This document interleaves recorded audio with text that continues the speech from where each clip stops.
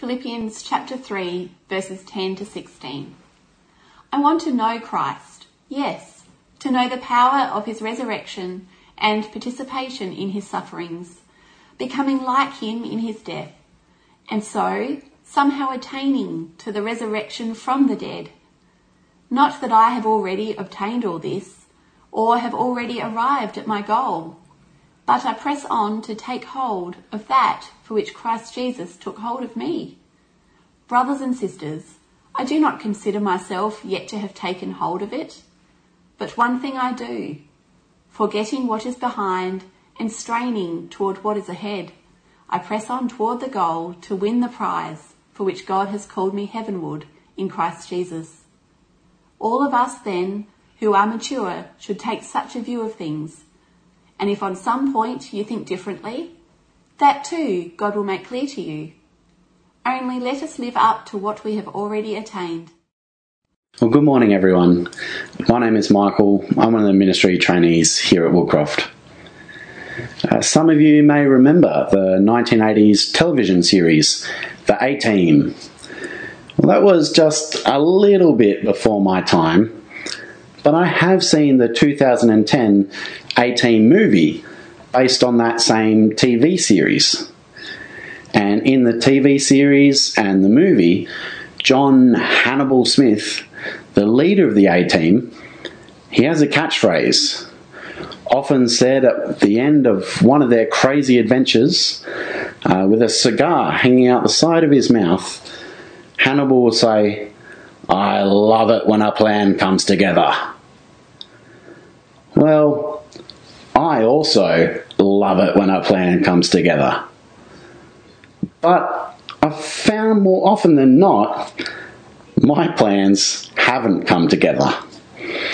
In fact, as I think back across my life, think back to many of the major decision points, the forks in the road, many of my plans simply haven't come together and played out like I expected them to. This whole year of 2020, doesn't it just feel like a plan not coming together? Doesn't it just seem like one thing after another not going according to plan? Things not turning out the way that we planned, the way that we wish they would, is a reality in which each of us have to deal with, no matter how good a planner you are. And the challenge that remains in the midst of this reality is, how will I respond when my plans fail? Now I want you to stop and mentally just take a few seconds now to consider, how do you respond when your plans fail?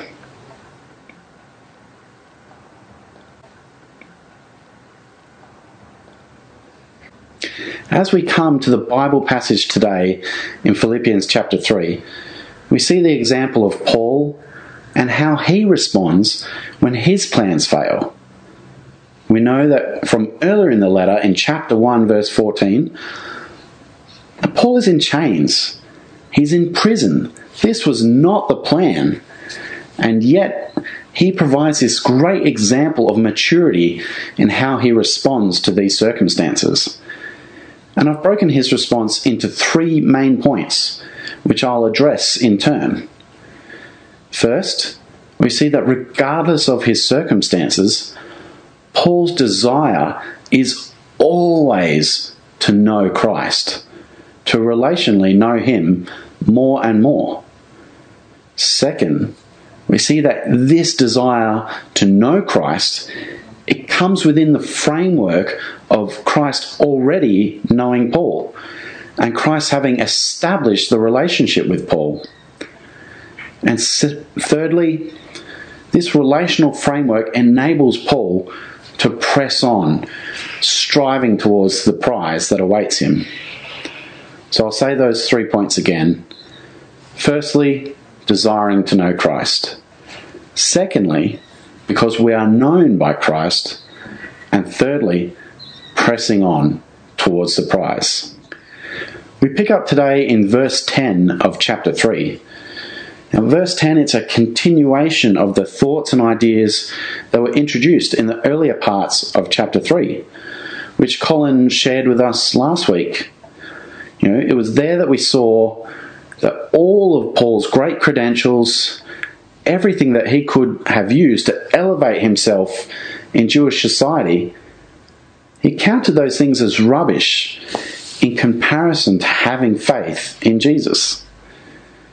Because it is only through faith in Jesus and not our own credentials that we can be in a right relationship with God. But what is the nature of this faith? Well, that's what Paul addresses here as we continue the train of thought in verse 10. Here, Paul defines the nature of Christian faith as a desire to know Jesus. And that's my first point. Having faith is to know Christ. Having faith means desiring to know Christ. Let's read verses 10 and 11 again. Starting at verse 10, there it says, I want to know Christ. Yes, to know the power of his resurrection and participation in his sufferings, becoming like him in his death, and so somehow attaining to the resurrection from the dead. What does it mean to know Christ? Well, firstly, to know someone, it's not something that is, abstract or static. It's relational and dynamic. More than that, to really know someone means not just knowing factual, intellectual things about them, like how old they are, where they grew up, who their family members are, things like this, but to have an emotional knowledge of them, to know how they think, to know what's important to them. Because there are different levels to knowing people, aren't there? We all know who Scott Morrison is. We would recognise him if we saw him walking down the street. We might even call him by the nickname, ScoMo, to show that we really know him. But I doubt that each of us individually actually knows him, have talked to him, spent time with him. No, we really only know about him. We don't know him relationally. Then there are people in each of our lives who we do know much more personally and intimately. I think about my mate Jack. We've known each other for 12 years. We studied at university together. We both worked for the Air Force together. We've been on holidays together. We even lived in the same house together for 3.5 years. All that time together, all those shared experiences, it means that Jack and I, we know each other pretty well. All those shared experiences have created a relational knowledge. All those shared experiences mean that I know him much, much better than I know Scott Morrison. And I'm sure that you can think of people in each of your own lives who you share a deep relational knowledge with.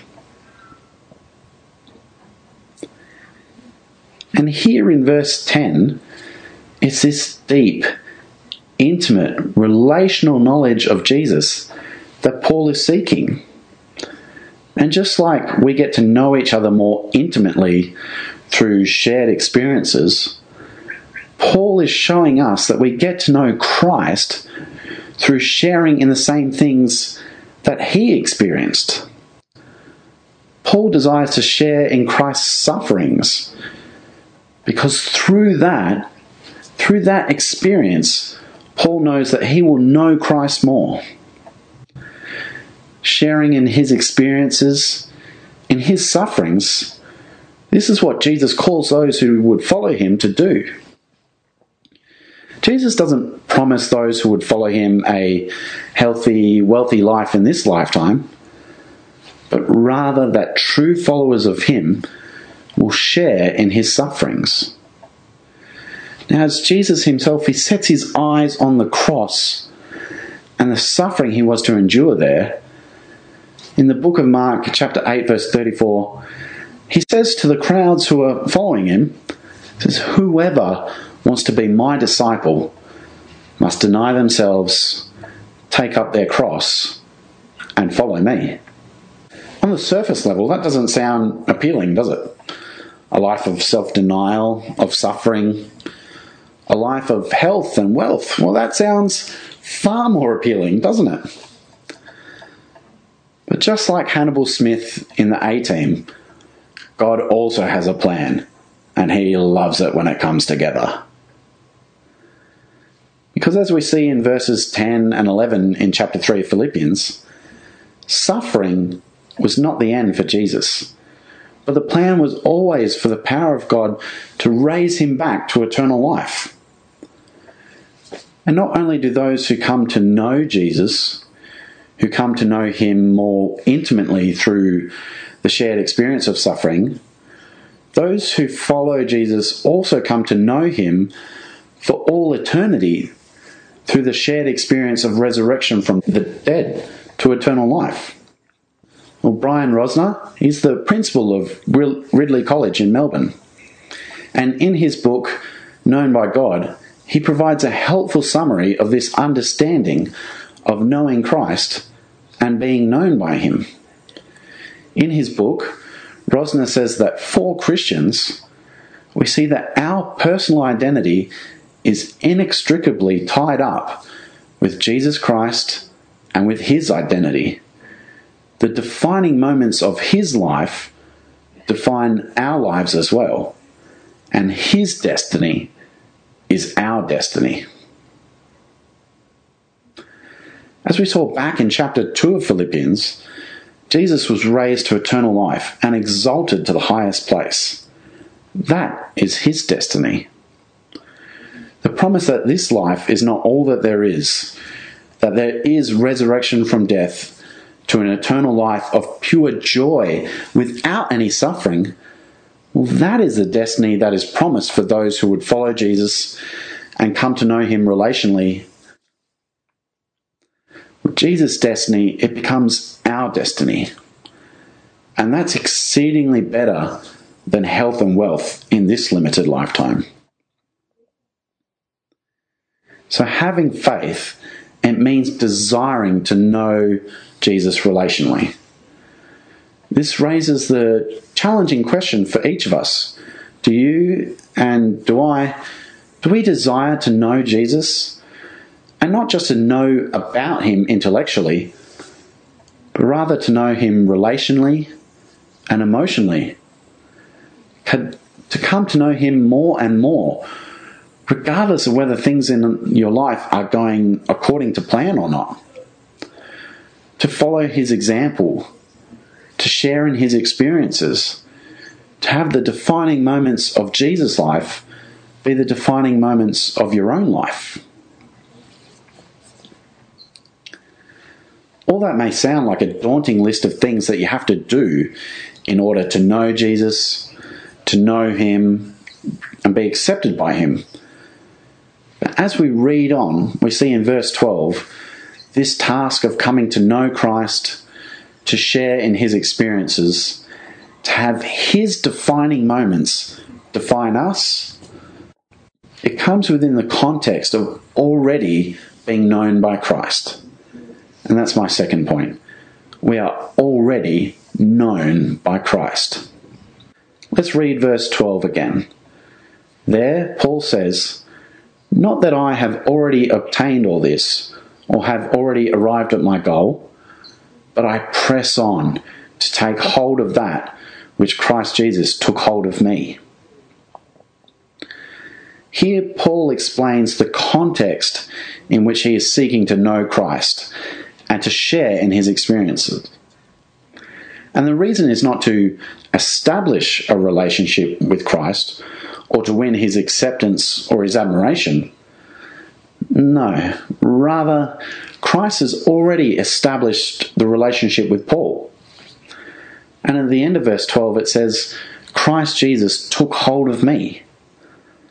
Jesus is the one who did the work to establish the relationship. The response of Paul seeking to know Christ is therefore within the context of he himself already being known by Christ, already being loved and accepted and taken hold of by Christ. This is the way that God works throughout the Bible. He is always the one who takes the initiative and establishes the relationship with his people. He did it at creation. He did it with Abraham. He did it with the Israelites in Egypt. And he did it with us when Jesus died on the cross in our place. And so it's within this context of already being accepted into a relationship with God that people are called to respond to him, to come to know him. Let me illustrate this point. So we have a number of families at church who have infant children or are expecting children in the near future. Now those children, they haven't done anything to establish the family relationships into which they have or will soon be born. And because we have good families and good parents here at Woodcroft, those children are loved and accepted into the family simply because they are a child of that family. The children don't have to do anything to win the love or acceptance of their parents. They have that love and acceptance even before their birth. And I'm sure it's the great hope of the parents here that their children who will grow up in this context of already being loved and accepted, that they will grow up desiring to build deep, intimate relationships with their parents and to show love just as they have already been shown love. So just as I sought to challenge you before in asking if you desire to know Jesus, to know him relationally and emotionally, to share in his experiences, to have the defining moments of his life be the defining moments of your own life, let me now comfort you with the knowledge that you are already known by Christ. You are already loved and accepted by him. He took the initiative and established the relationship with you. And so this challenge of coming to know Christ and to share in his experiences, it isn't about establishing the relationship with Christ and winning his favour, but rather living in light of the relational context in which you already exist.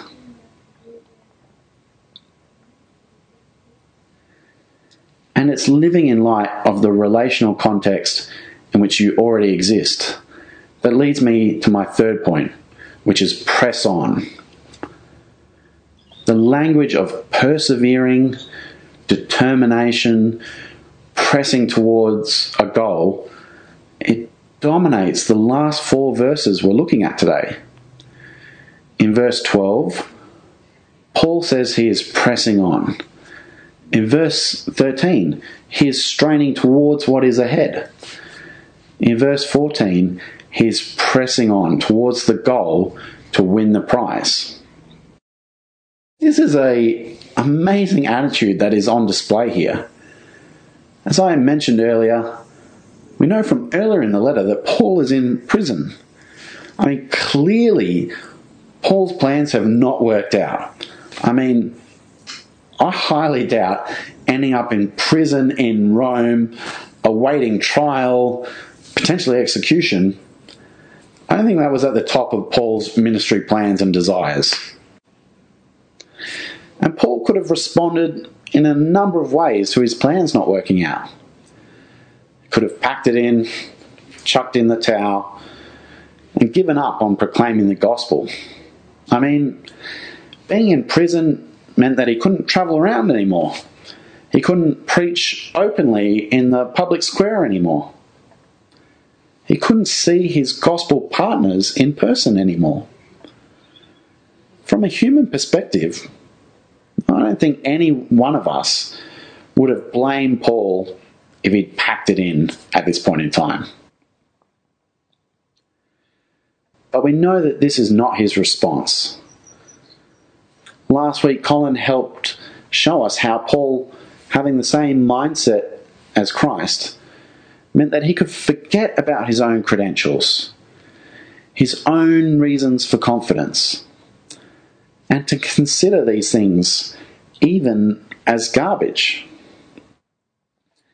And it's this same mindset within the relational context of already being loved, accepted, and known by Christ that Paul can forget about his misfortunes and forget about his plans not working out. You see, in verse 14, there Paul says, forgetting what is behind and straining towards what is ahead. Paul has his eyes on the prize. He is pressing on towards eternal life with Jesus. He is comforted and even strengthened to press on, to endure, to persevere, because he knows that Christ knows him, loves him, and accepts him.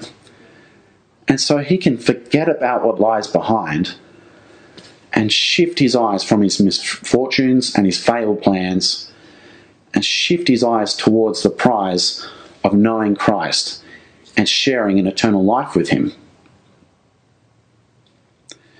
In verse 15, Paul then goes on to say that this way of thinking, forgetting what lies behind and pressing on with eyes focused on eternal life, this is the mature way of thinking. This is how to respond when inevitably plans don't go our way. Not by throwing in the towel, by throwing a tantrum or even a pity party, but within the context of already being known by Christ, already being accepted and loved by him, to press on and continue to desire to relationally know him more and more. Now, I said right at the beginning that this whole year of 2020, doesn't it just feel like a plan not coming together? So how can we have this mature mindset that Paul demonstrates? This mindset of pressing on with our eyes on the eternal prize in this crazy world where our plans are just not coming together. Because right now, it would be easy to give up, to throw in the towel, wouldn't it? To be sick and tired of having to do so much online, of having to do church online. Easy to no longer desire to know Christ more and more. Easy to relationally disconnect from the community and from church. You might even think that no one will even notice if you stop tuning into online church and just fade into the background. If that's how you're thinking and feeling at the moment, well, that's understandable. But I want to encourage you today. Press on. Endure. Persevere. Forget what is behind and strain toward what is ahead. Press on.